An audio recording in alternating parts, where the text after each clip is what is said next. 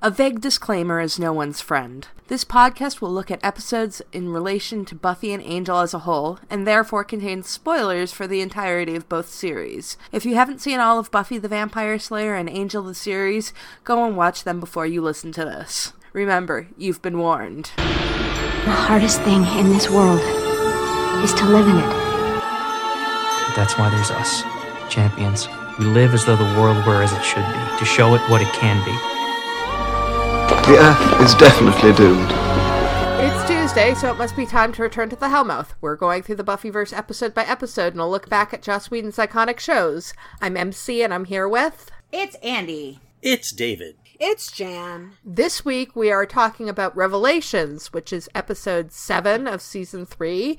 It was written by Doug Petrie and directed by James A. Contner, and it originally aired November 17th, 1998. This is Doug's first episode, right? This is Doug's first episode. Last week we had I Jane love Doug Espenson Petrie. doing her I first enjoy him. episode, and now we've got Doug Petrie, who has done some really great episodes, some not so great episodes, tends to write the second to last episode of the season a lot. Yeah. Okay. He also wrote Fool for Love, which is a magnificent episode. Yeah. No, there are some really great episodes, and then some ones that are just kind of, But yeah, no, great writer. I'm quite fond of him. So yay, welcome Doug. Hi, Doug. I think season 3 is really where we get kicked into gear when it comes to getting in, like, all of the usual suspects. Yeah. Mm-hmm. But we start out this episode at the Bronze with Dingo's Ate My Baby playing. Yeah. I hear you, David. I actually have a note that says, how's Oz's guitar playing, David? Starts out okay, goes a little flaky at one point, and then kind of finishes up all right. So. Okay. Yeah, I didn't notice any, egregious, oh my god, it's... He's getting better. Yeah, it wasn't the Brent Spiner level of not playing the violin in Star Trek Next Generation. I have a lot of all caps notes in this episode, all relating to the storyline that shall not be named. Basically, my first note is, I will read, this is in all caps, kill this storyline, dead, kill it dead, shut up Willow, and for fuck's sake, why do you keep sitting next to each other? There is not a lot of punctuation in that. Oh, I don't blame you. I'm so tired of this story, fuck this storyline. Yeah, that's pretty much me too. I do have notes about the 90s-ness of Oz's shirt, which is glorious. I know, right? Yes, oh my god, bowling shirts over t-shirts. It was 90s. Oz is timeless. Yeah, that shirt Checkered is so pattern, shiny and gold. But Oz would totally wear that now. That's true. That's true. Oz is timeless in his Oz wardrobe, is timeless. I'm sure. He is who he is in all time. That is true. Well, in terms of this storyline, which shall not be named, we've got one more episode. Let's just white knuckle it. Yeah, the sooner it's dead, the happier I will be, because, oh my god. I mean, I have to say, I've been thinking about it, and the reason I hate this storyline so much is because, we know why it's here. It's here because they have to have Xander and Cordelia break up. Yeah. But it is so ham-fisted and random in everything they do up until the last moment. Yeah, it's not even something that you care about or adds angst. It's badly rendered and it's just shoved in there and I want to punch somebody. It's bad and it's badly thought out. It's just, there's nothing good about it. And you could have done this in a better way. Yeah. You could have achieved the same thing in a better way. It's just fucking terrible. I don't think their internal struggle is very convincing. No. It's just fucking awkward. Yeah. It's one of these bad sitcom things where, oh my god, we can't keep our hands off each other. As soon as people have their back turned, we're just going to lunge at each other. Stop it. That's not how this shit works. Especially if you're doing things clandestinely, and I can speak a little bit from, personal experience. Way in the dark recesses of my life. But yeah, if you're playing around with somebody and their other person is around, you don't do this shit. It's just, there's other ways to do it and it's badly done. So I will judge There them. is another couple that's talked about in the scene because they all think that Buffy might be dating somebody new, and she says, no, they're just good friends and I ship it. Fuffy. I thought it was really cute. I loved that. Yeah. I put that in my notes too. I was like, oh, Fuffy call out. That's what they call it, right, Fuffy? Fuffy, yeah. That's what Fuffy. people call it now. Back in the day, they just called it Faith Buffy. I so wish there was an L in there somewhere that we could use. Yeah, I knew people who did ship it, and I mean, it's not my thing, but I so see it. Yeah. It's one of those things where I'm not really that into it, but it's blatantly obvious, and that's okay. That's cool. Well, I remember that back in the day, when it was talked about, somebody had mentioned it to Joss Whedon, and he kind of dismissed it as, oh, you just want to see hot girls kissing. And you're like, he should talk. Well, no, they actually said, it's like, no, you've got to look at this. And they had like written an essay about like all of the reasons why Buffy and Faith are kind of into each other. And Joss actually read it and said, you have a point.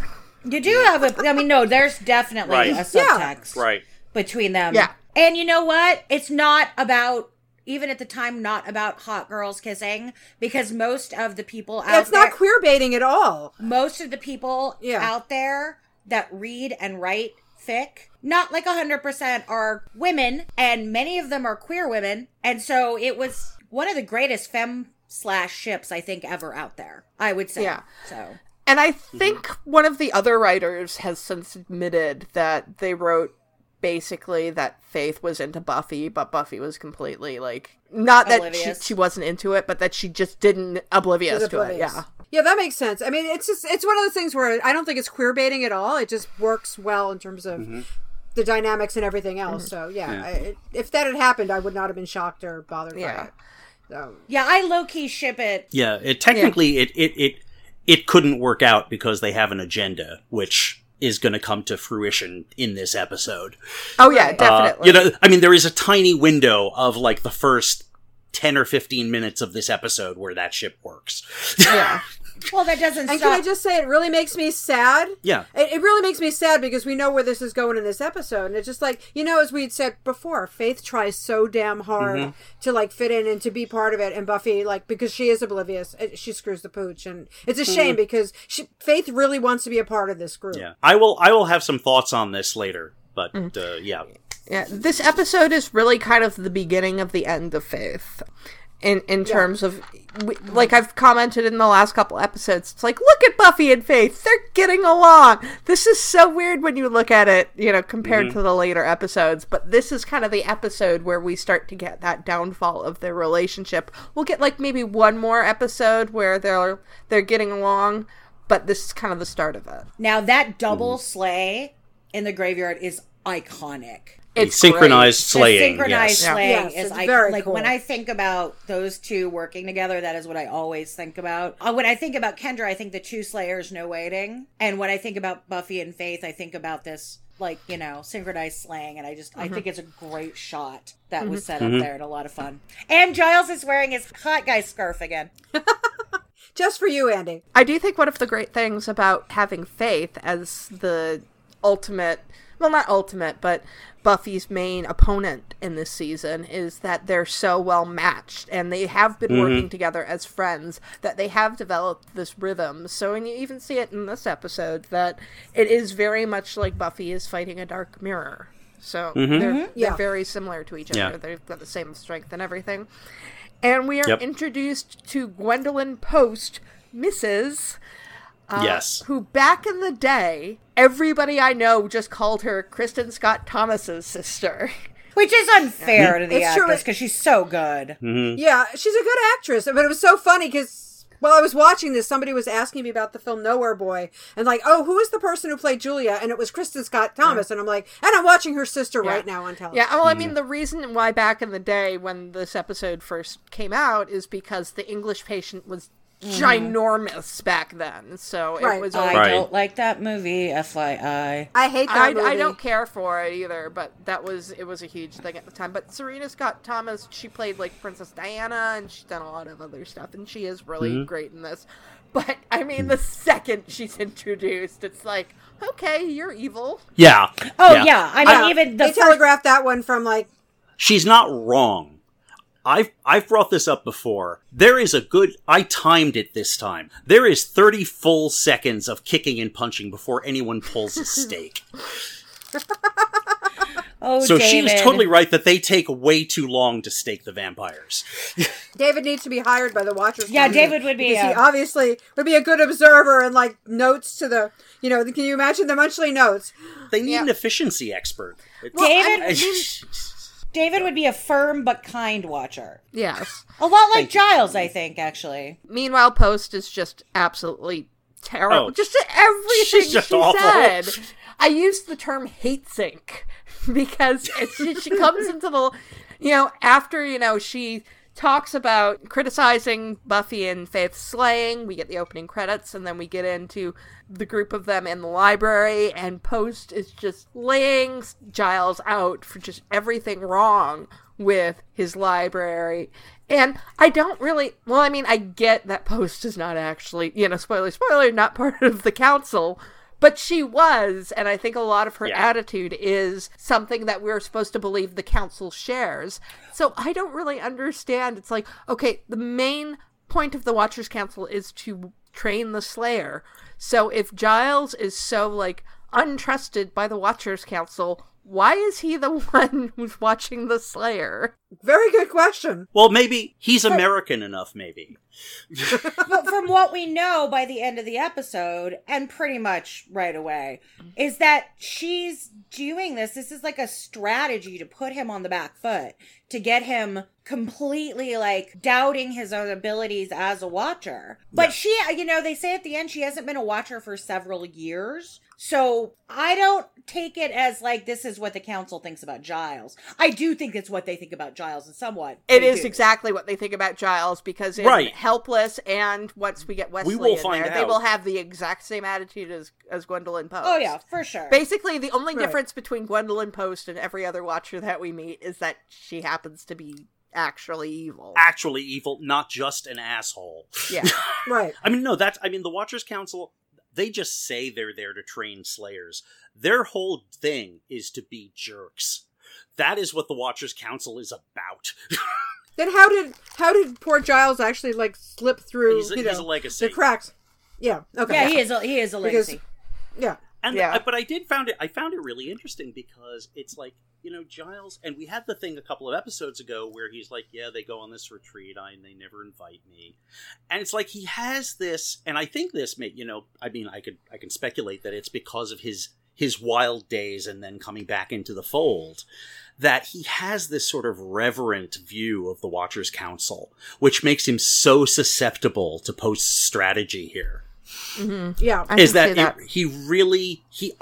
He doesn't even call the council and say, did you send a Watcher? That's he doesn't even consider that maybe something funny's going on. Yeah. It doesn't even occur to him. Yeah, he just accepts it. Yeah. Okay, one of the other things about this scene that I think we absolutely need to talk about, because it's the elephant in the room, but Buffy's fucking hat. Buffy's tank top and that fucking hat. I knew it! Yes. Oh, yes. How 90s is this here? We need to have a sliding scale of 1 to 20 and said how 90s it is. And that was off the charts 90s. It was adorable. Oh, yeah. Well, she is adorable in that hat. Oh God. It is. My note said, "Oh, Buffy, no." I mean, it's I've defended her toques before, but this one with rhinestone, it says, what is it, bomb on it? Yeah. She's the bomb. Yeah. And it's just so bad. Oh my God. Just no. But it was so in at the time. At least I knew punk girls and stuff who dressed that way. So, but Buffy is not a punk. No, I know. Yeah. But I'm saying I knew girls who dressed that way. It was just it was sort of edgy streetwear or something. I don't know. I was too old for that crap. So I just think it's adorable in a clueless sort of way. With the pink tank top, and it's just not. Even in the 90s, I was just girl, no, take that off. She was wearing it when she was slaying, wasn't she? Yes? Mm-hmm. Yeah. It looked fine when she was wearing the jacket, but but once you got inside, and it's maybe it's just me getting older, and it's just ooh, Buffy outerwear. But it's that hat needed to come off. Yeah, take your hat off. Also, it's it's California. Why are you wearing a hat on? Especially inside. It's New Mexico, and sometimes I like to put a hat on because I don't get the opportunity. So if it falls below 65, I might put a hat on. Just saying. Andie lives in New Mexico, and she got a big-ass scarf when we were at 221B. Yeah. And I use it as a lap blanket. I crank up the air conditioning and use my scarf as a lap blanket, all right? I like my knitwear. Okay. We're not judging you. And one of our friends legit turned to her and said, Emcee lives in Canada. I've been wanting that scarf for like a whole year since last time we raffled it off, so, you know. Well, there is one important fact we learn in this scene. There are 12 cemeteries in the city limits of Sunnydale. There are 12. Yeah. We had mention of how many churches there are, but this is the first time they've mentioned cemeteries.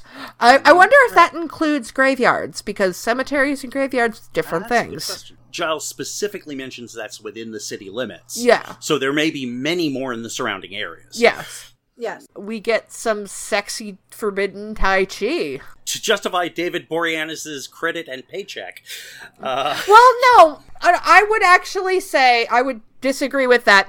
Angel is actually important in this episode for the first time this season. That's true. He actually is in this episode doing something for the plot. But I think we referenced this, or we talked about this a week or two ago in terms of like naked or half naked David Boreanaz Tai Chi. It is very sexy. Yes. And he does put on a shirt at the end of this scene, at the end of the workout. This is probably the sexiest I find Angel and Buffy in this scene. Yeah. Like it's sort of that, like, when you're holding back and you know you can't do something. Like, I don't dislike Bangle as much in this season, because I think it's also a metaphor for letting go of a first love and how to navigate that. Yeah. And, like, falling back into, I've done it, you know, boyfriends, oh, we're just going to be friends now. And then it's sort of this weird tension until you finally let it go. I also kind of love that the production team are like, so here's the deal. We're going to give all you men-liking people some eye candy.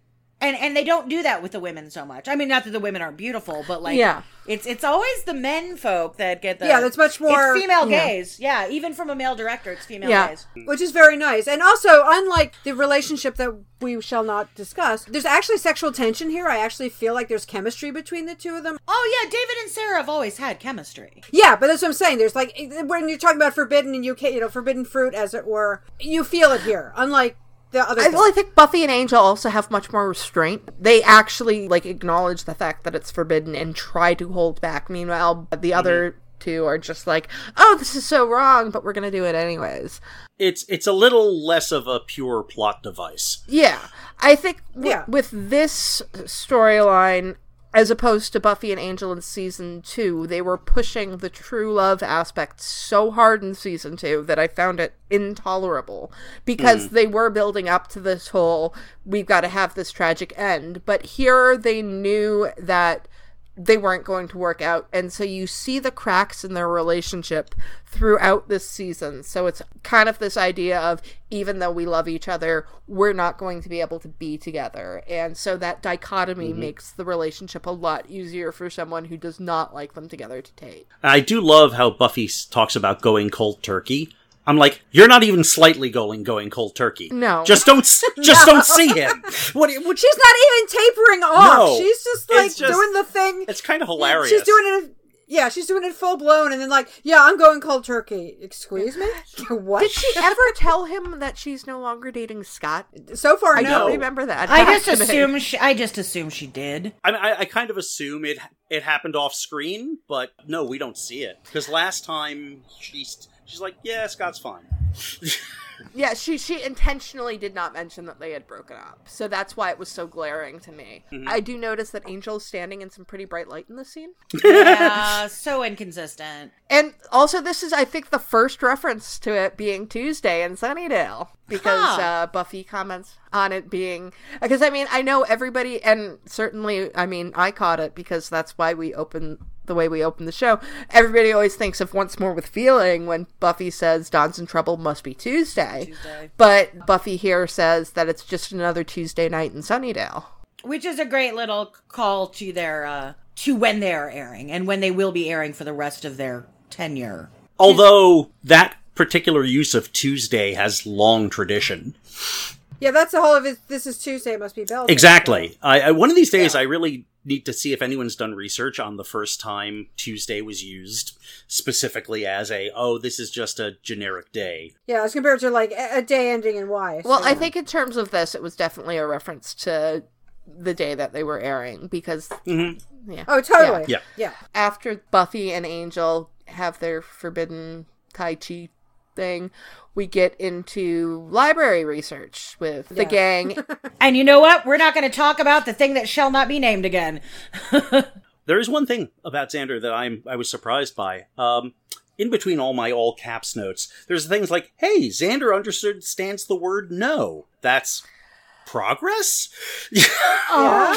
Because if somebody goes, well, this is something which is no, and this is something which is also no. And he like, stops. And it's like, and then, of course, things go back to the evil storyline. But like, for a second there, it was like, wait, Xander understood something about consent and the right thing to do? I'm like... Xander's never... I mean, he's gross, he's inappropriate, but I've never seen Xander as someone that wouldn't stop if someone was saying no. Like, I'll defend Xander. I mean, yes, when he was the hyena, and there's some other stuff, but, like, I've never seen Xander as a flat-out sexual abuser. Oh, no, but this is him understanding an implicit no. Like, he comes to this on his own. I think we should savor that second, because we may never see it again. You know, we won't comment on the plot line that we shall not name, except for the fact that these two are real assholes because they're actually supposed to be doing something. They have responsibilities, and they're putting it aside to do this. In their defense, which is not a defense, I mean, teenagers are stupid that way. I mean, God knows. I'm not saying in a bad way. It's just sometimes... You have responsibilities and you don't because your libido or whatever else takes over. Well, I just want to say that this keeps on coming up on the podcast. We keep on saying it's like, oh, they're teenagers. Let's, we can take that as writ that they're teenagers at this point. I'm not saying it's good. It's good storyline, but it happens. Well, no, I mean, and this is something that I think we've all said at some point. We've said, oh, they're teenagers, but I think that even taking into account that they're teenagers, these are extraordinary teenagers. So the fact that it bothered me that... And they're in extraordinary circumstances. True. But I think the point in the story is supposed to be that, whether it's true or not, it's the writers too. As we've said, there are other things where they don't understand. They actually don't remember what it's like to be a teenager or whatever. And so they're not, all of a sudden, well, this is what teenagers do. So they have them do it. I'm kind of with Emcee on this. In a general sense. I mean, for me, my thought is these are our heroes. They're not supposed to be the base level teenager. And yes, you're going to have them do certain teenagery things. It's going to happen. But there comes a point where it's like, no, this is beyond what they should be doing because of their role in the story beyond being teenagers. I think that, there are times when we're going to point out they are being teenagers, but I think sometimes we maybe need to look at it more like a positive light. Like, this is really great that the writers understand this kind of behavior. But, in this case, I'm just like, guys, get your fucking shit together. Because poor Giles is over here eating his feelings, which is the most important thing to me in this scene. Not just because of my Giles love. It's because of the, you can see, the ramping up pain and discomfort and things in Giles, which then they complain about Giles being a jerk when really Giles is just trying to get the work done. And if these folks are going to be around his library and say that they want to help him be a part of the team, they need to fucking do their job. Yeah, well, it's the bad writing of the whole thing we don't want to talk about and how they treat them. So just we can move along from that. We can get into Faith and Buffy bonding. Yeah. They're having this nice bonding scene. And Faith, we're getting a little idea of Faith's, issues with men and everything she's gone through. I think what's important in this scene, too, that I observed this time is that Faith is trying to use whatever limited resources she has to be empathetic and sometimes I think it's like, it's Faith's bad issues with men, but she's also like, let me tell you about all these shitty guys I dated. Maybe you could open up a little bit about Angel. She asked him what it was like. She's really trying to bond with Buffy, and she's using these things as a way to do that, and Buffy just shuts her down, which is fine. Buffy, anyone actually, can choose to say, I don't feel like I want to talk about that, but I can totally see what Faith is doing with trying to form a connection, more deep friendship connection instead of just like a slayer kind of thing. Now, I think you're exactly right. The thing is, I think what's happening here, and I'm not judging it one way or the other, what Faith is doing, she is really trying to bond, but she's letting that urge to bond push past her ability to respect boundaries. And Buffy is like, no, I don't want to talk about this. Buffy's right, she should have the right not to talk about it. But Faith is doing something that's not great, but from kind of a good place. She's basically got blinders on. I think also Faith takes any, like, shutting down or Buffy putting a wall, which is Buffy, as a personal insult and a personal barb, and that's going to color things later on too, because like, oh, you're not going to tell me what's going on, therefore you don't like me or something. It's a bittersweet thing because you can see what's going on here, and it's just their personal dynamics and how they respond to people. Well, I think part of the problem is this whole episode does build up to Faith being an outsider in this, because she is trying to reach out to Buffy in this, and then we will find out later on that this whole interaction happens where they do the intervention with Buffy, and they get everybody there. They get Cordelia, they get Oz, and Faith is left out of the situation. And I think that feeds everything that happens going until the end of the season. Yeah, and in this case, yeah, she's pushing some boundaries, but at this point, and we've talked about this in previous episodes, and I am going to bring up the teenager thing here. This is a 17-year-old girl who is never, besides her watcher that she had for a few months that died bloody and brutally, to really care for her. She's never had anyone that truly cares for her. And so she's trying to form bonds, and she doesn't quite know how to do it, and she doesn't know how to trust. So it does feel like a horrible betrayal when she's left out. Faith goes off the handle in this a lot of times, but I think the first time I watched through this first run, I was like, oh, Faith, come on, really? And now I'm sort of like, oh, yeah, I mean, based on what we know about you and your history and what we're going to know later, you don't know how to trust and communicate. And so that guarded, like, fuck you, bad girl attitude is always going to come on as a mask and a shell for her. Right. And it's also one of those things where sometimes not everything is always personal, that, you know, but that's the problem. You know, she's hypersensitive to that stuff. So she's taking any rejection or any forgetting of her, for lack of a better word, as a flat out, oh, fuck you, we don't want you around, Faith, which is not what happened. They just didn't think, which is them. I think this is actually something that this episode does fairly well. Present us situations in which, looking at it from the outside, you can see both sides really clearly.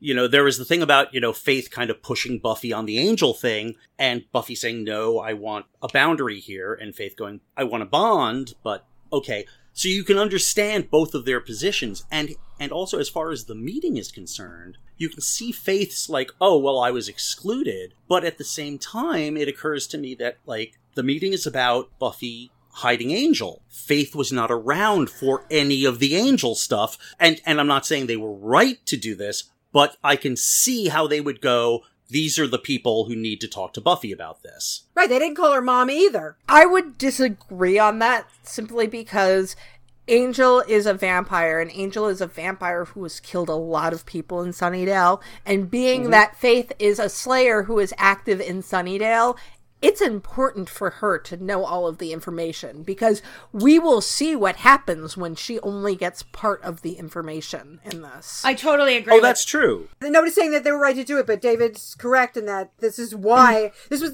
whatever little thought went into it, that was the thought behind it. I'm just saying that's probably what their perspective was, not that they were correct. Yeah, but I mean, all of this, I think, leads up to Faith's ultimate downfall, because what happens with Faith is that she kills somebody, and then everybody expects Faith to open up to them and talk about what has happened to her. But until that time, nobody has opened up to her and given her reason to trust them. Everybody that she has given trust to has, you know, either died or betrayed her, like Gwendolyn Post does in this. So they really do a great job of setting up why Faith falls. That's really, I really agree with you, Emcee, and I'm really feeling that in this episode. It is, and this episode is a very transitional episode. Like, a lot happens, and a lot happens quickly, and it's really, this isn't my favorite episode. I don't think it's a bad episode. I think it's a pretty good episode, but it's also incredibly important. I would never skip this episode. I would never tell anybody to skip this episode, because it has so many repercussions for everybody going forward. Yeah, well, if you really look at it, it really is kind of a prequel to, like, the whole bad girls consequences thing. Like, we will get in between a couple of episodes that are, like, breather episodes. Like, we get Lover's Walk and The Wish and Amends and stuff, and all of this stuff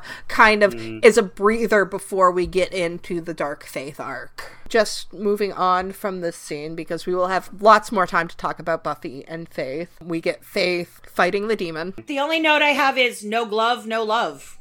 Yeah. Because that's silly. She fights the demon, there's no glove, the demon gets pissed off. So I just wrote no glove, no love. I literally have no notes. Yeah, that's all I've got. It was just like, okay. After Faith fights the demon, then we have Xander finding out about Angel, because they're going to try to find the glove, and Xander instead finds Angel with the glove. So much for cold turkey. And as nicely erotic as the Tai Chi moment was, their kissing isn't very good. It's all mwah, mwah, mwah, mwah, mwah. Like, I didn't feel the kissing. I also thought that the kissing scene was jarring. Because, I mean, like, we did have this whole setup of forbidden love, but then the next scene that they're together in, they're suddenly kissing, and I get that we need to have Xander see them kissing, but it just, the build-up was weird, because I don't even know how Buffy got there. It just kind of happened. Yeah, she just fell onto his lips. The build-up is weird because we see it all from Xander's perspective at first, right? We see it through a window. We see Xander.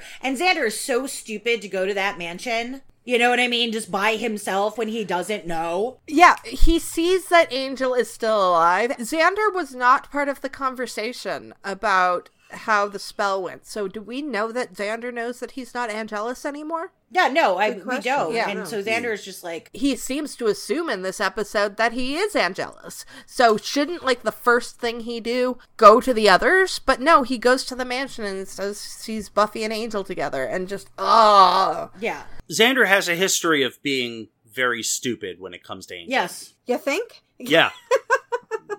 I never noticed. Then we go from Xander seeing them together to a scene of Buffy and Angel, and it's forbidden lovey, and they're like, oh, we shouldn't have done that, and I'm just like, okay, do you know what, you were cool doing Tai Chi, but I am now tired of this. And then it gets glovey. And we have Gwendolyn and Giles together. I have my theories about Giles in this scene.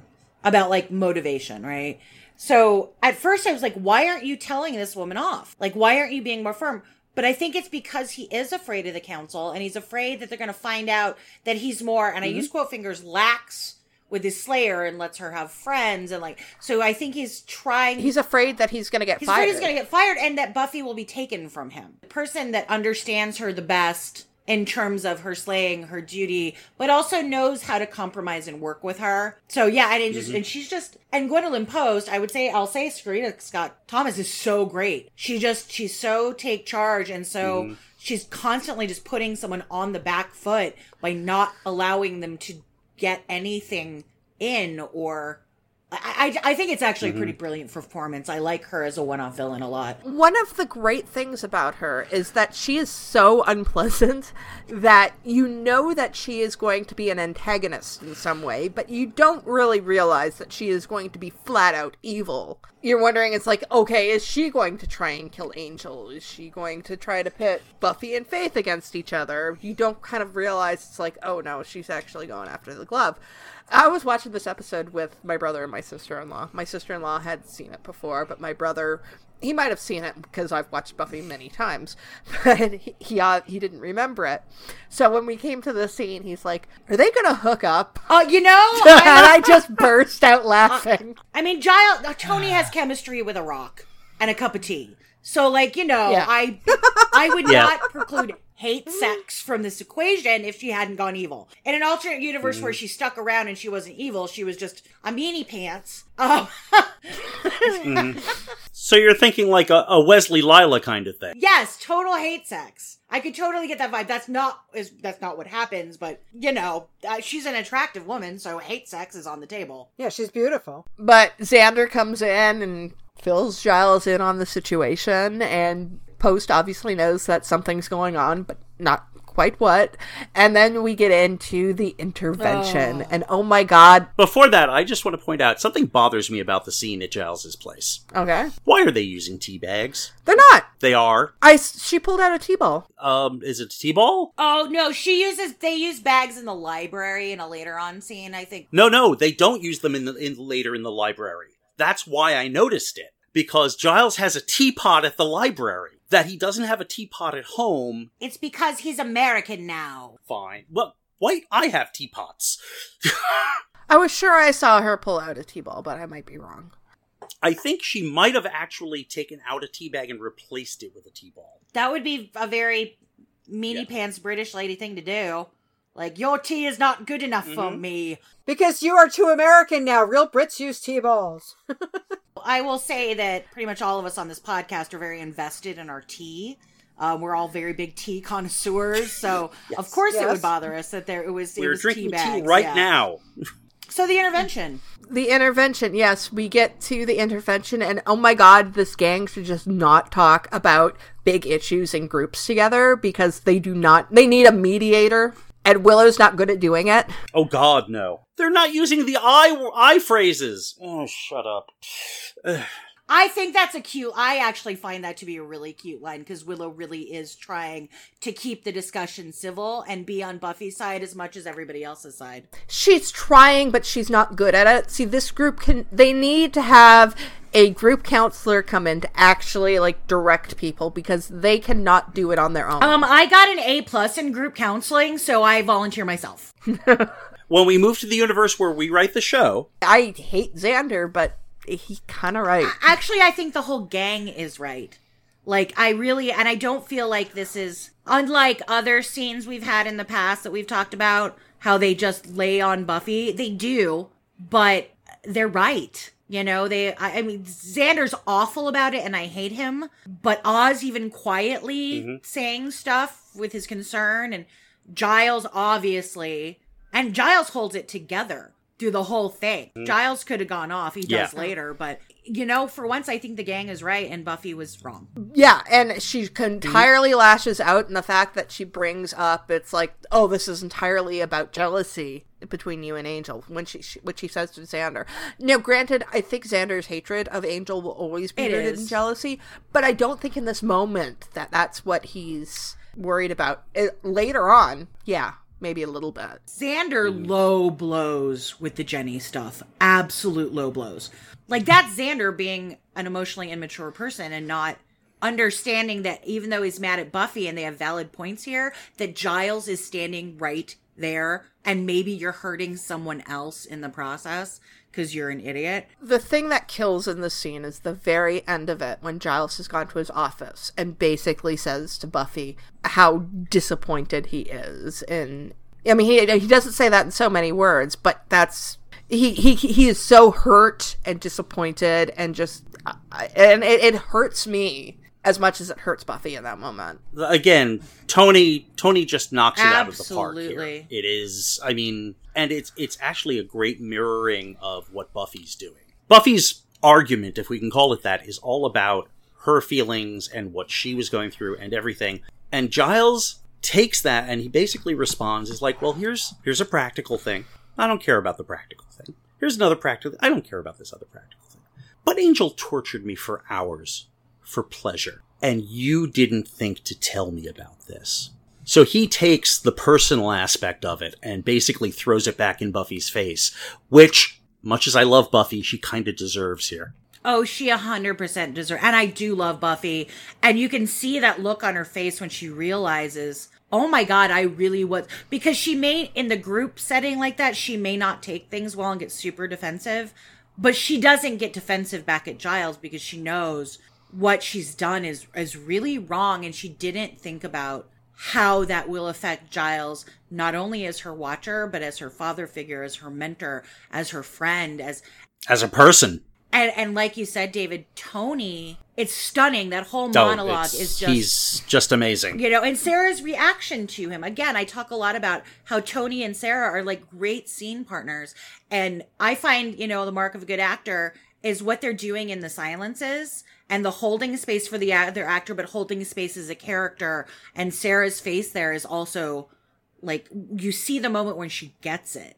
And this is what finally gets through to her. I want to call out Cordelia and Oz as being really good in this scene, because Cordelia is Cordelia. She puts everything in her Cordelia lens through that filter, but she's entirely right that Angelus went after Buffy's friends more than he went after Buffy. So Cordelia has every right to be worried. And also, yeah, Buffy was kissing Angel. So it's like, was part of the big problem before. It's like, what's going on? So I like the way they have Cordelia and Oz contribute to these group dynamics with these more matter-of-fact observations. Yeah, they're not mean. Neither of them are mean. I mean, Cordy's always a little snippy, but they have measured responses instead of Willow trying to do. I mean, Willow's trying to make everybody happy, and that's definitely a part of Willow's character. Xander is going to be all kinds of anger, and Giles is going to be steel. But the other two, yeah, I really liked having him in on this conversation, and I think they did it in a way that wasn't as accusatory while still being very blunt about it. You get into somebody who was not there, who absolutely should have been, and that's Faith, who is at her apartment/hotel room, and Post comes in, who should not have been there. But she teaches her vocabulary words. She learns about the Spartans. Yes, she does, yeah. She is educational. I don't think the Spartans would appreciate the comparison, to be honest. No. Me neither. Also, I think it was a little too luxurious for the Spartans. That's what I mean. Is like that hotel room. It's like Spartans would look at that and go, "You've got curtains. What the hell? You've got a mattress on a bed frame." Exactly. But still, it was a nice little educational moment. You know, even though I feel like in a way it was a way of Post like also twisting the knife too by kind of making Faith feel dumb.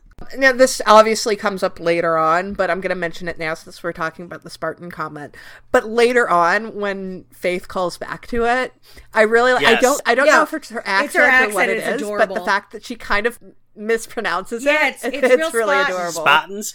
I mean, I kind of wonder if like in that scene they kind of went, oh yeah, Faith's supposed to be from Boston. Could we emphasize that? Because normally it's not as obvious as that. It's like, I mean, when I heard Spartan and I was like, this is like, they're totally doing this because Faith is from Boston. Sometimes, but I think sometimes it's just Eliza's accent slipping right out. Like, I think in this, they decide to make Faith from Boston because Eliza's from Boston. And I know in other things that I've seen Eliza, and she's really careful to not let that come out. And I think, they made a conscious decision to just let Eliza have her own vocal, her own accent. As Faith would say, I think it's wicked cute. It's wicked awesome. I love Eliza's it's real wicked. Little Boston it's real wicked stuff that comes out because I think it's adorable. But her Boston definitely comes out. Yeah, it's kind of like Chris Evans a little bit, who's, Steve Rogers is supposed to be from Brooklyn, and every once in a while, even though he tries really hard not to be from Boston, if you listen to him, he suddenly gets like a little New England inflection slip in there, so. But on the character stuff in the scene, seriously, Faith had no fucking chance. I know. No, she's steamrollered here. And Gwendolyn Post is such a master manipulator. Gwendolyn Post is that kind of person that can size someone up so quickly and what their wants and needs and desires are and how to use that. And she really only does it with Giles and Faith because she doesn't interact with a lot of other people, but just using their weaknesses or the perceived weaknesses against them. And that's what she does. I'm pretty sure she knows, letting slip that they had a secret meeting, what that is going to do to Faith and how that she can be used to control her. It's masterful. Yeah, well, she's setting her up totally as an instrument against them. So, but also by giving her some guidance, in that she is setting herself up as that parental figure that Faith wants so fucking badly. Because we get the impression that she had that with her previous watcher, who was, horribly killed, and she will have that later on with the mayor. Everybody who, has been an authority figure to Faith has failed her. And I'm sorry, I will even include Giles in that, because Giles is so focused on Buffy. And I think that's why the Buffy and Faith relationship kind of goes so south, because Faith is the active slayer at this point. She should be the slayer. But because of Buffy, this random happenstance, Buffy is seen as the Slayer. And she's the one with the Watcher who cares about her so much that he will lay his life on the line and kill for her. But Faith doesn't get that.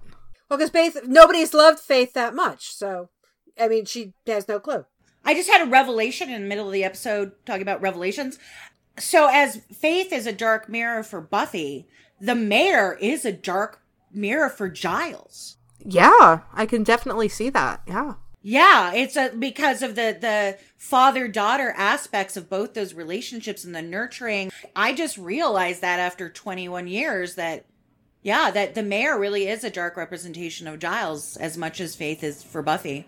Wow. Proud of myself. I think that Post is sort of like foreshadowing, like the mayor situation too, because we see that Faith is starved for somebody to love her and to listen to her, and unfortunately it's that whole manipulative the personality of like a manipulative type where they just know how to gaslight you. They know, and one of the first things is always, oh, you can trust me, you can love me, you can't trust anybody else, nobody else likes you, so be with me and listen to me and I will fix you. And you can see that it's starting to snowball, and it will snowball obviously to very bad situation.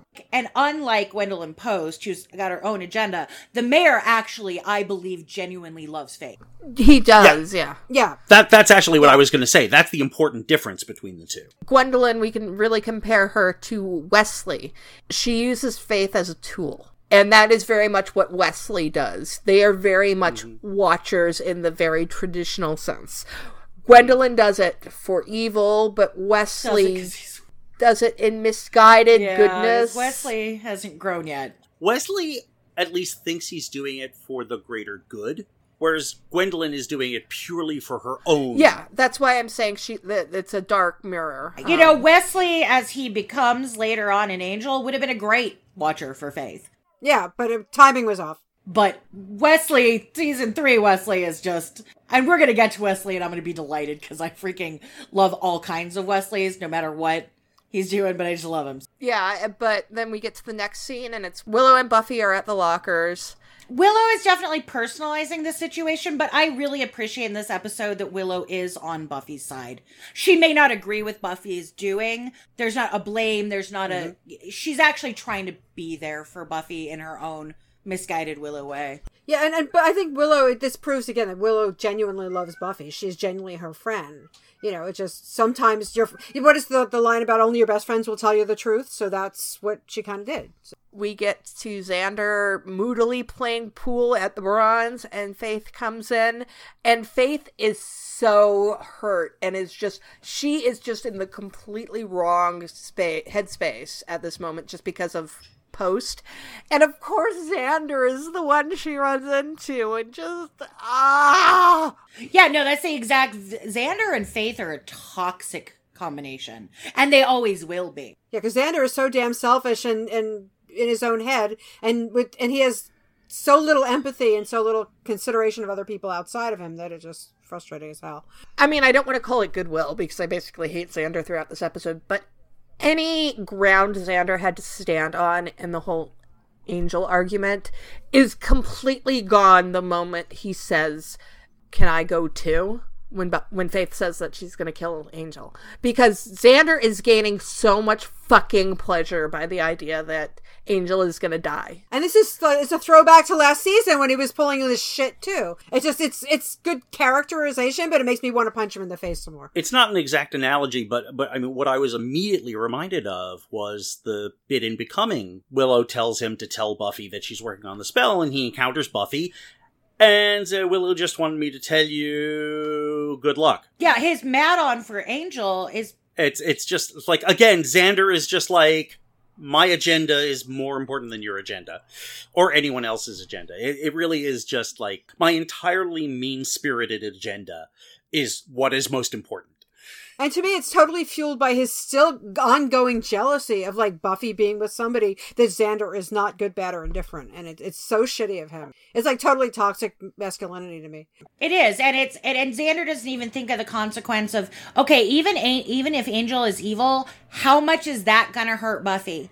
Like, even if, we know he's not and jealous right now, but Xander has no ability to even think about the emotional consequences. He just wants Angel dead, regardless of what that's going to do to his supposed other best friend. Xander always does this. He thinking about the way he says, can I go to Faith? It's almost the exact same timbre of voice he uses when he talks to Riley about the whole angel curse. Mm-hmm. And basically, telling, Riley about how Angel and Buffy had slept together.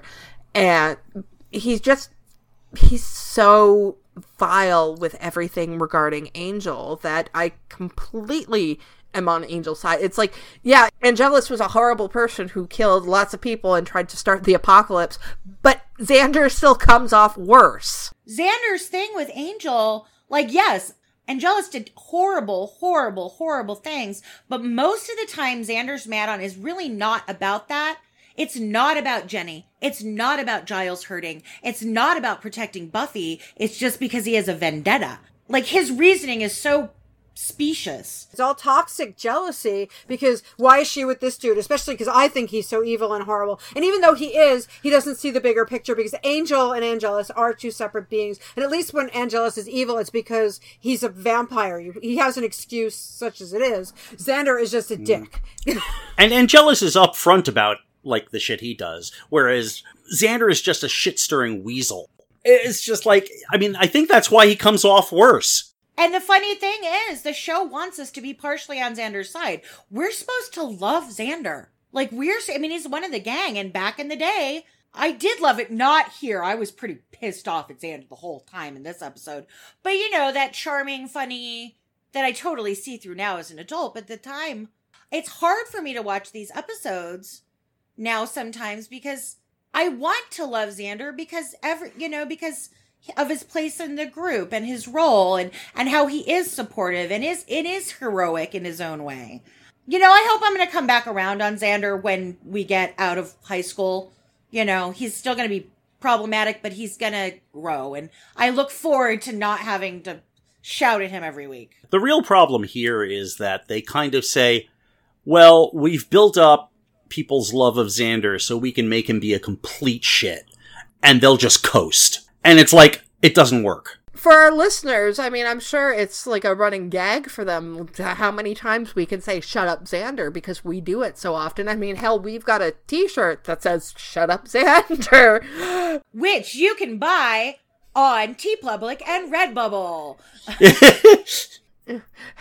But really, I want to love Xander, but they make it so goddamn hard. There are times when we will love Xander. The writers don't even realize what they're doing. It's really inconsistent. Because they do love Xander. Joss loves Xander. That's the Jane thing. loves Xander. They all love Xander. And so it's sort of do you understand what's coming across? And I don't think the writers do. No, the concept of Xander was really good. It's just that the actual execution of him is awful. We will see later on where Faith continues to go on and Xander kind of pulls back a little bit. I am more on Faith's side in this because Faith is working off half information. She is working from a place of a lot of anger and just being pointed in the wrong direction by people. And Xander is one of those people who has pushed her into the wrong direction. And Gwendolyn Post, of course, pushes her in the wrong direction because he's evil. But Xander certainly is at least more than half responsible for why Faith goes off all hair trigger. Oh yeah, definitely.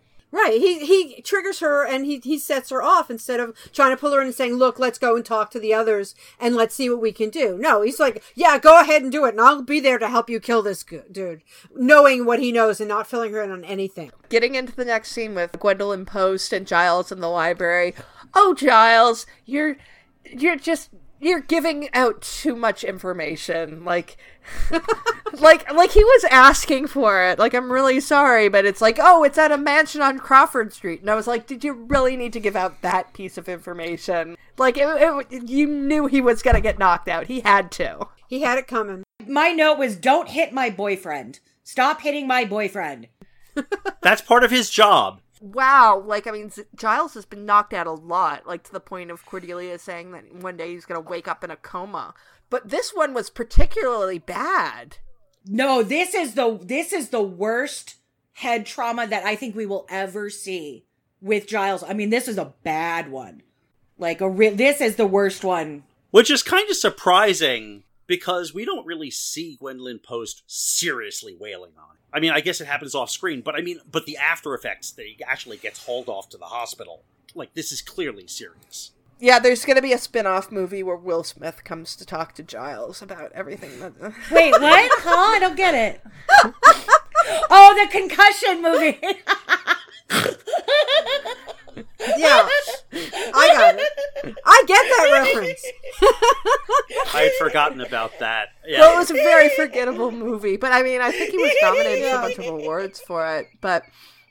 Yeah, and that was all about the football players. I mean, it's a shame that it's a forgettable movie because it is actually a pretty important subject. Yeah. But... Yeah, my former PT guy was also a high school football coach, and we had many discussions about like head trauma and concussions in football, and why. I mean, he was like a big crusader trying to get them to stop like head bashing, etc. So that's the only reason I know about the movie. So excellent reference, Emcee. I'm sorry. I just found that so funny. I couldn't stop giggling there for a minute. You were.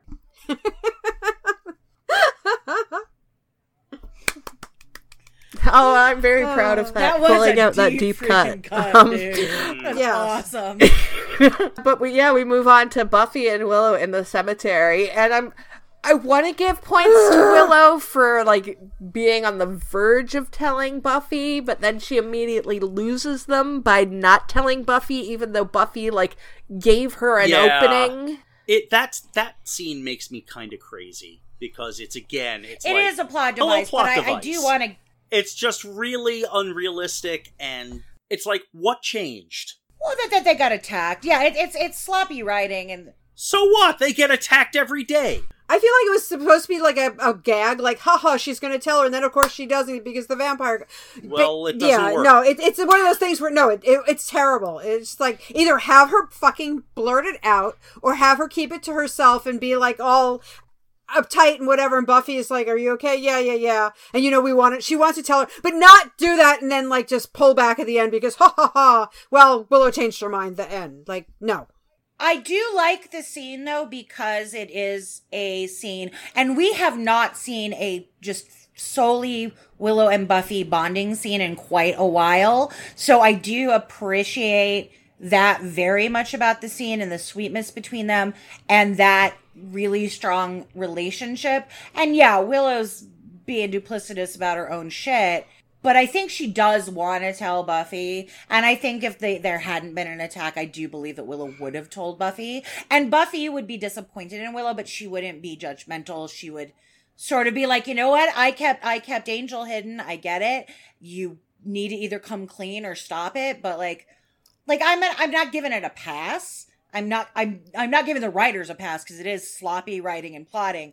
Yeah, no, had there been that payoff, it would have been a perfect scene because it worked really well because they do have such a good bonding. It's just that they have to do that little gag at the end where she's suddenly, I'm not going to say anything. And that's what's so frustrating because it is very organic and very good between the two of them. And you're right, we haven't seen like a Buffy and Willow scene in a while. I want Willow to at least come out and tell somebody, and especially Buffy, who she trusts and knows will not judge her and will not like slap her and call her a whore or whatever the hell she thought she was going to do. But that would force the writers into a corner where they'd actually have to write a good part of this storyline, which they are apparently incapable and uninterested in doing. I think the thing is, Buffy would give Willow advice, and it would be, you gotta come clean or you gotta end this, and they've gotta have the gotcha moment in the next episode for everything to go all right.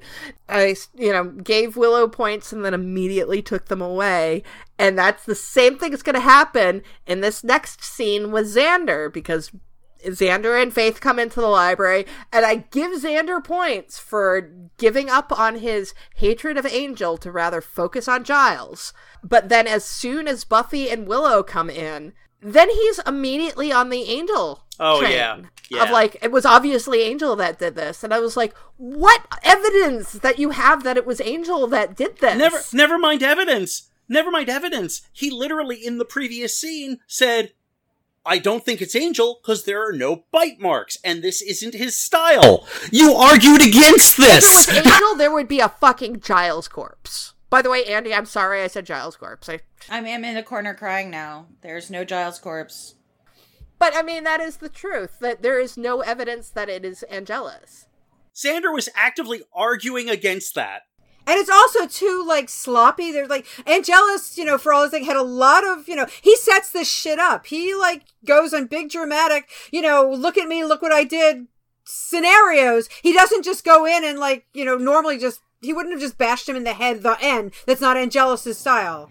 It also doesn't make any sense. If it was Angelus and he has the glove of Minigan, why is he hitting Giles upside the head with a statue? That's true. That's true.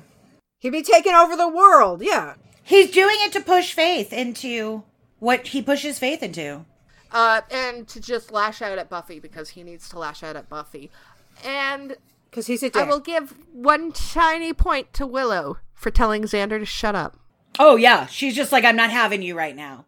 I don't care what the fuck is going on between us right now. You stop it. She has learned something from Giles. And also the fact that we tell Xander to shut up so often, and I think Willow is the first person other than Cordelia to actually say it on the show. So Willow needs a copy. She needs one of our t-shirts. Oh my god, is that why we like Cordelia so much? Because yes. She tells Xander to shut up? Yes. I think so. And she's awesome, but, you know. Willow is concerned about what is happening with the glove, with the case, as it may be. She can see the bigger picture. Yeah, she does not give a shit. Yeah. And Giles is really hurt. We gotta get this done. We have shit to do. Shut up. Yeah, well, I mean, this is what I was talking about before, and that even though these are teenagers, they're teenagers in extraordinary circumstances. This is where it clicks in Willow's head that, yes, this is an extraordinary circumstance. And she rises to the occasion instead of, like, thinking, oh, the only thing that's important is snogging. Unlike Xander, who, like, has this mindset while he and Faith find Giles. It's like, no, we have to care for Giles. No, it can't be Angel. And then, of course, as soon as everyone else shows up, he's like, oh, no, fuck it, it's Angel. It's like, what the hell? Well, and Willow has always been more understanding of Buffy about Angel. Even in this thing, she's like, even the whole talking to her about forbidden love, you know, because she's obviously talking about herself. But Willow has always been sort of a Bangle shipper. Like, always. She was always wanting to get together. And for a while in season 1 and 2, that she was living vicariously through that relationship. But, you know, she's not an Angel hater. I don't know if I'd call her a Bangle shipper. She's a Buffy shipper. Yeah, she's a Buffy/happiness shipper. It's like, Buffy's with somebody? Excellent. Well, I don't even think it's Buffy being with somebody. I think it's Buffy being happy with somebody, because... Well, yeah.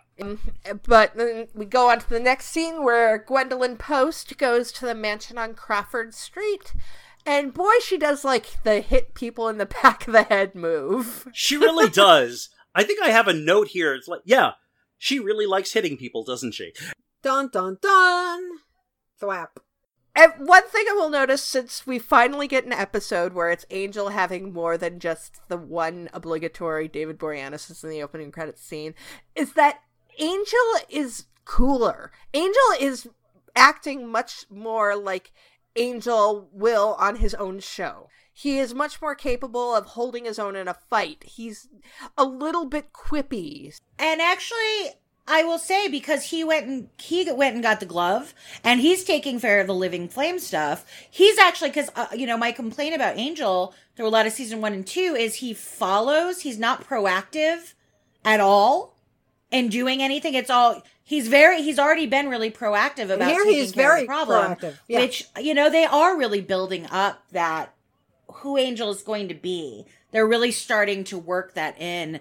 And not make him a follower, but make him someone that can figure things out and does things not solely because of Buffy, but because stopping evil is the right thing to do. Well, I think even the fact that he is, instead of just, like, a couple of times he did have fight scenes in previous seasons, but now we're actually getting him, I mean, obviously not to the point of Buffy, because he's not Buffy, but he's making comments during fights. And it's like, this is much more of a heroic thing. This is something that we'll see more on his own show. So instead of treating him as this ex machina device of, we need somebody else who can fight as well as Buffy, we are seeing him kind of fitting more of that heroic mold so that they can set him up for his own show. And developing a fighting style, which is going to be really important. So, I can see that they know he's getting a spinoff. And they're working on that. They're working on some characterization stuff there. And Faith comes in, and my poor baby. And I feel weird saying that about Faith, but she has so many trust issues. Faith has every reason to believe what Gwendolyn Post is saying to her in this moment. Well, she has no context of Angel as being a good guy or being part of the Scooby Gang or anything else. She's never interacted with him, so it's easy, especially knowing he's a vampire. And also, just think about she has made a bond with Gwendolyn Post already in this episode. And the last Watcher she made a bond with got torn in half in front of her.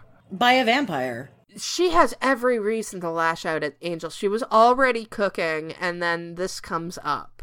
Well, right, and then it looks like he's attacked this Watcher because he's a bad vampire, not because there are reasons, yeah. He's just thrown her against a wall. I'm going to complain about the stunt matching here coming up, but I love that that back kick that the stunt woman does right into Angel's face. That one's like super bendy when they start fighting. I've always loved that like back. Yeah. It's cool looking. I didn't focus as much on the choreography in this scene because there was so much going on character-wise. It was just yeah, I was too, but it was particularly glaring in a couple places where I'm like, wow, your body types aren't even the same right now.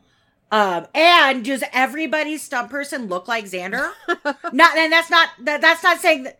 That is not to say that the stunt woman that was doing face stunts actually looks like Nikki Brandon, but the way they had the wig, like it's a bad wig and it pulled over the face and it just... Hey, Kelly Donovan needs some money. Yeah, that wig was such a bad wig that all of a sudden, like, I could only see a part of the face, and with the dark hair, I was like, is this Angel's stunt double that looks like Xander just hanging out here? Again, stunt woman, if you're listening, I'm not disparaging your looks because they went by so fast I couldn't really see your face. I'm having flashbacks to 70s Doctor Who now. This is...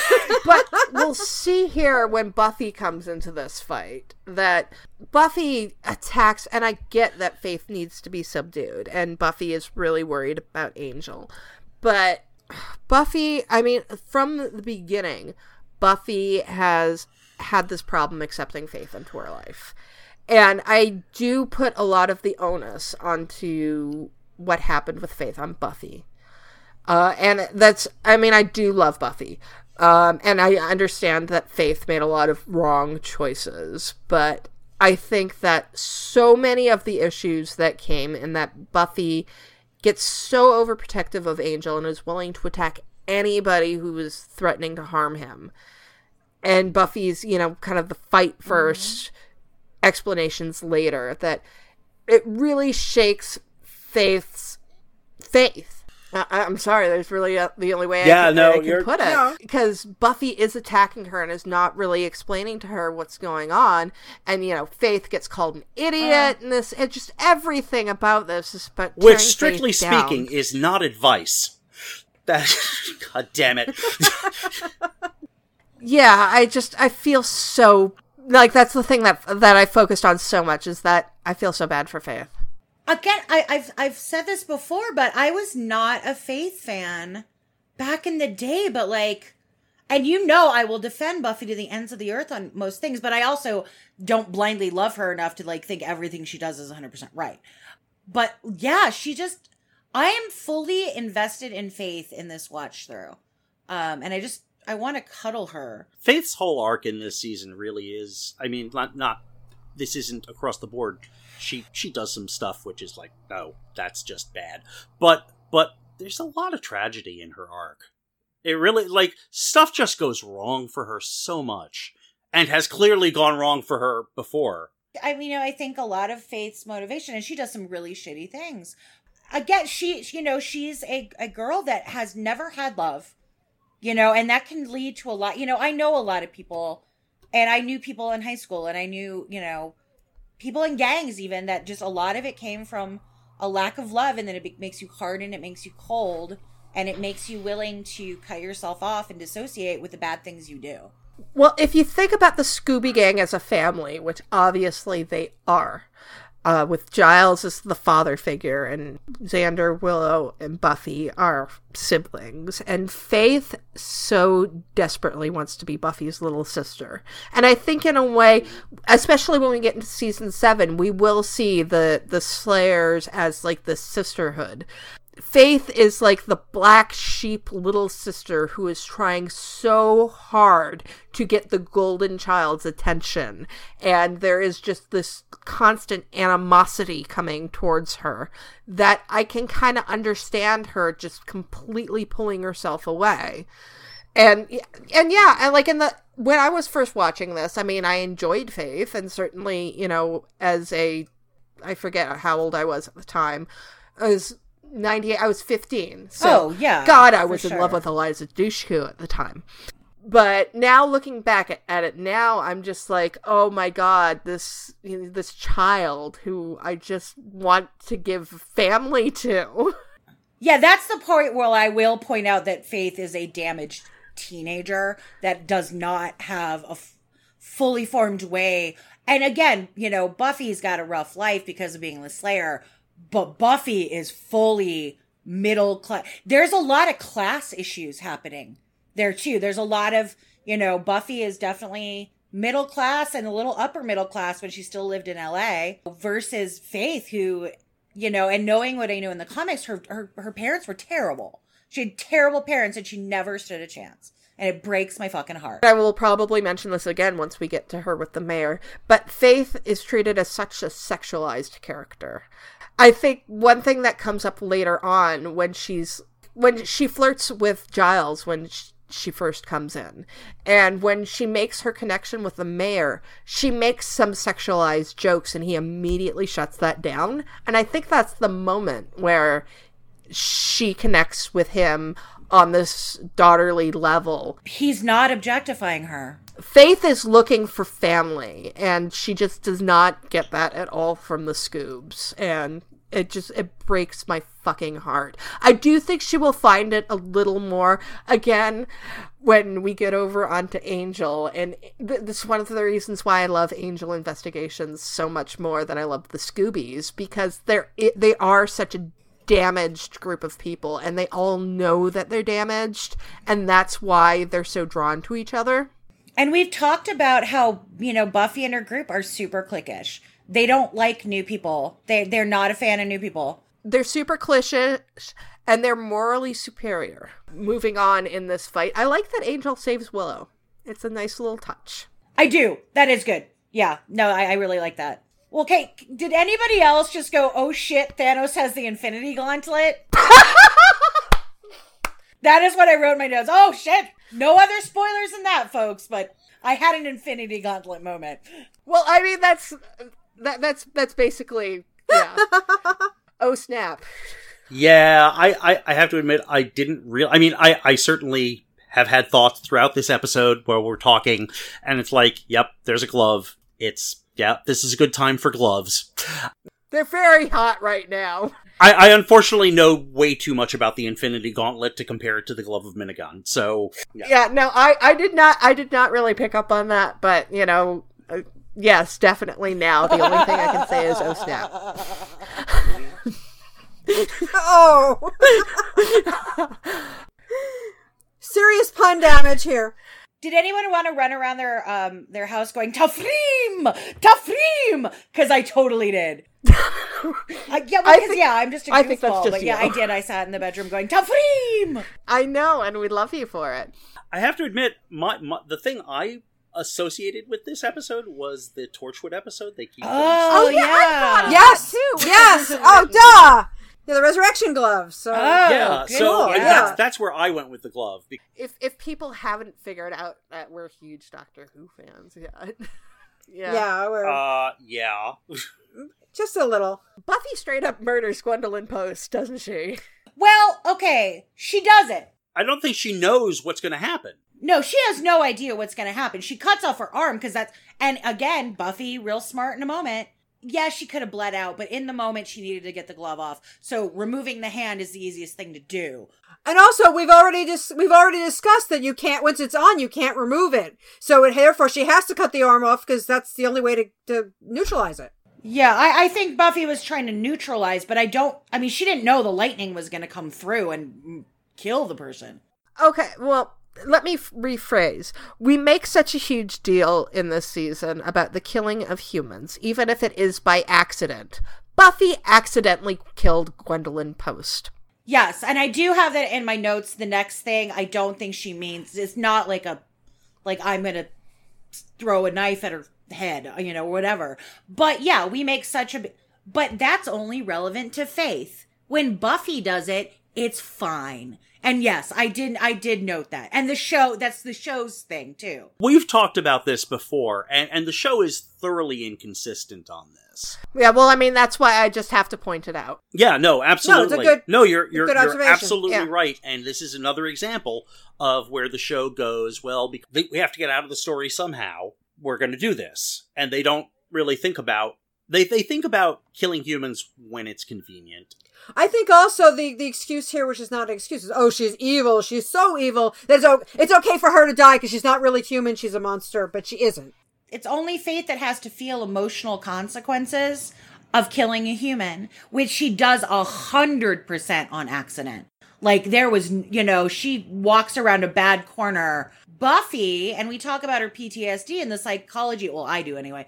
Psychology all the time that like, there should be more emotional consequences for Buffy, but in order to move storyline, they gloss over it. So yeah, no, I don't think Buffy meant to do it, but I also did note, like you, Emcee, that, yep, kills another human, no consequences. Gwendolyn Post is dead, and we get into the aftermath at the school, and everybody's talking about Angel. And all of a sudden, everyone's cool. What the actual fuck?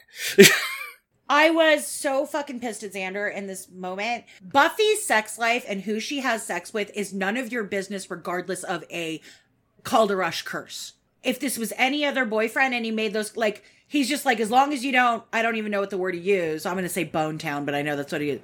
Give him a happy, I think. Give him a happy, regardless, policing Buffy's sex life, policing a woman's or a man's sex life at all is just, it's bad. And that Xander, shut up. I would also like to make a hypothesis. Angel didn't know about the loophole in his curse at the time. Now, he will be celibate throughout the rest of Buffy. But once we get over onto Angel, he gets down a couple times. And a couple of times it's even pointed out that, the whole curse thing. I think that particular loophole in the Calderush curse will never be activated again. Not because he's not sleeping with Buffy, but because now he's aware of it. So that awareness is something that's always going to be in his head. Like when he loses his soul in season 4 of Angel, they have to, go through this whole, like they do have it culminate in sex, but they have like this whole dream sequence where every single like little problem in Angel's life has to be solved, and it is kind of like this, almost like dying dream for Angel. So we don't know if it was actually like a thing. So I think they're not going to chance it, but I think Buffy and Angel, if they really wanted to, they probably could have sex, and he would not lose his soul. Yeah, and it's none of Xander's business, regardless of what. It is none of Xander's business, yeah. I mean, that said, you really shouldn't take that chance, because you don't really know. Yes, you don't really know in taking the chance, but it's still none of Xander's business.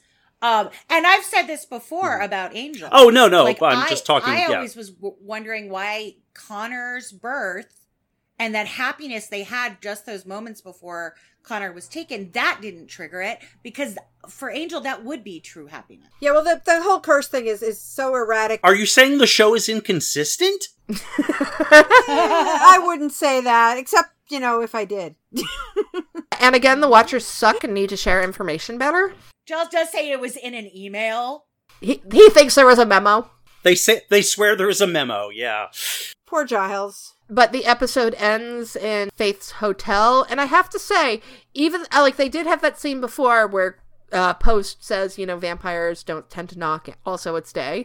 But even if it's daytime, Faith lives in a super sketchy neighborhood in this super sketchy hotel.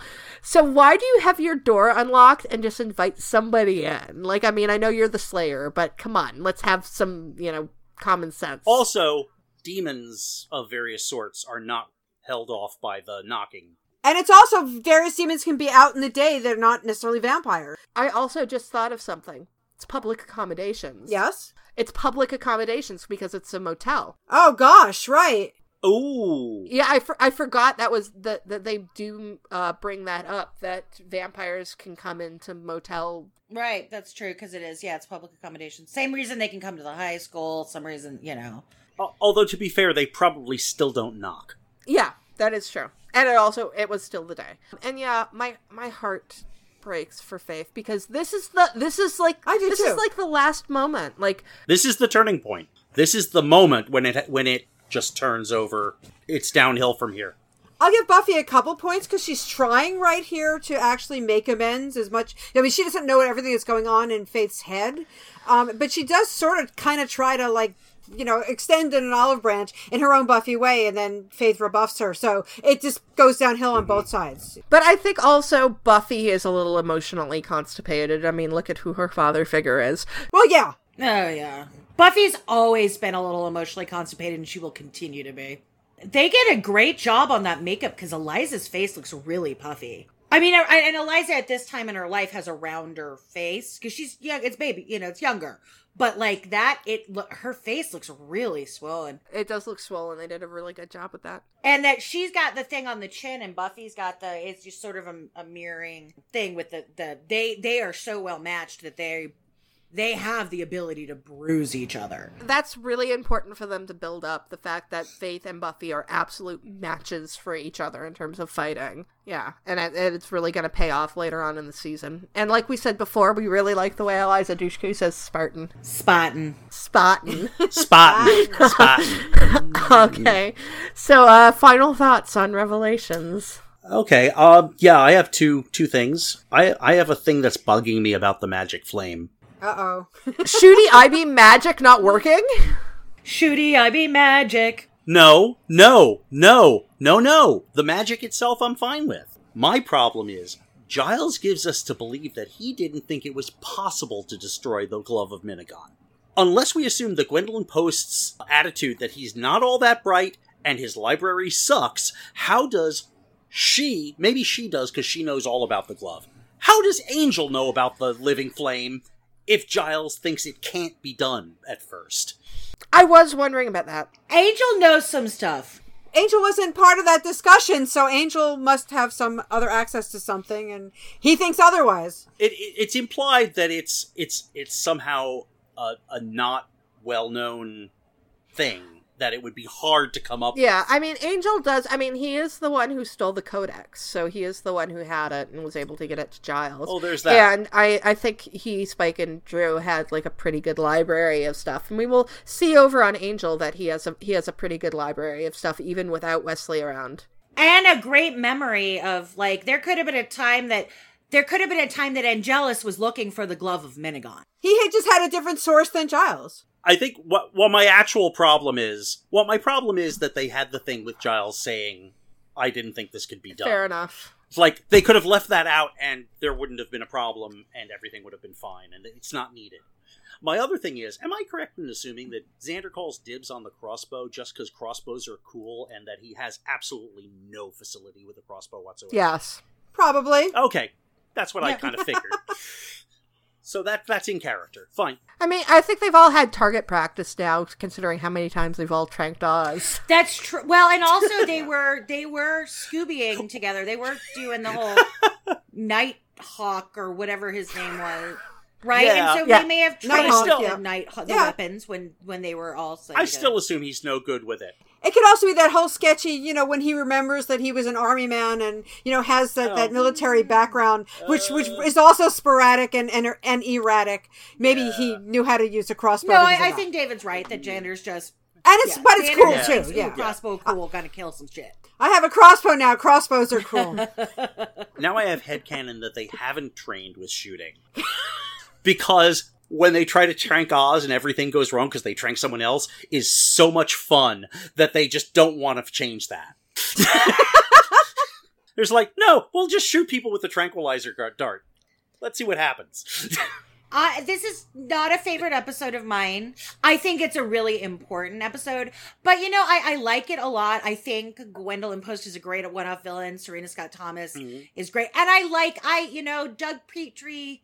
sometimes is written a stinker, but for the most part, I don't think Petrie has that same kind of voice, You know what I mean? It's like, you know when it's Jane, you know when it's Joss, because they have, but you know, Doug Petrie's a really solid addition. Petrie, I've listened to a couple of his commentaries and, you know, on episodes, and, you know, he really loved this show. He's a solid writer. He's competent and he gets the job done. Yeah, he's competent, he's solid. And, like, I mean, I'm just looking over his list of episodes. I mean, there's not one in here that I would say it's like, oh, that's like a really bad episode. He's written some really good ones. Yeah, I don't think there's one where I'm just like, it's not like David Greenwalt where it's like, ooh, that one is amazing and that one is trash. Like, he's just, you know, but Petrie's very competent and he has a really good sense of pace. I do notice that on his episodes. Petrie has this is a really well-paced episode. There's not a lot of, and sometimes I like a little bit of, like, you know, gang bonding interaction, those little kind of interstitial scenes. But in this one, it just, it does what it needs to do and it moves along really fast and it establishes a lot of stuff. So I like it. It's a very, very solid episode. I think his writing here is very solid. I think the real problems here are things that had to be shoehorned in. Right, because of the arcs of the season. But what are the other episodes that he's done? Well, I'm just looking it over. I think that he has an affinity for Faith. He does a lot of Faith-related episodes. He does Bad Girls, which is the episode where Faith kills the deputy mayor. He does This Year's Girl, which is the episode before... Wait, is this... Yeah, This Year's Girl is the episode before they do the body swap, right? And that's the one where Faith wakes up.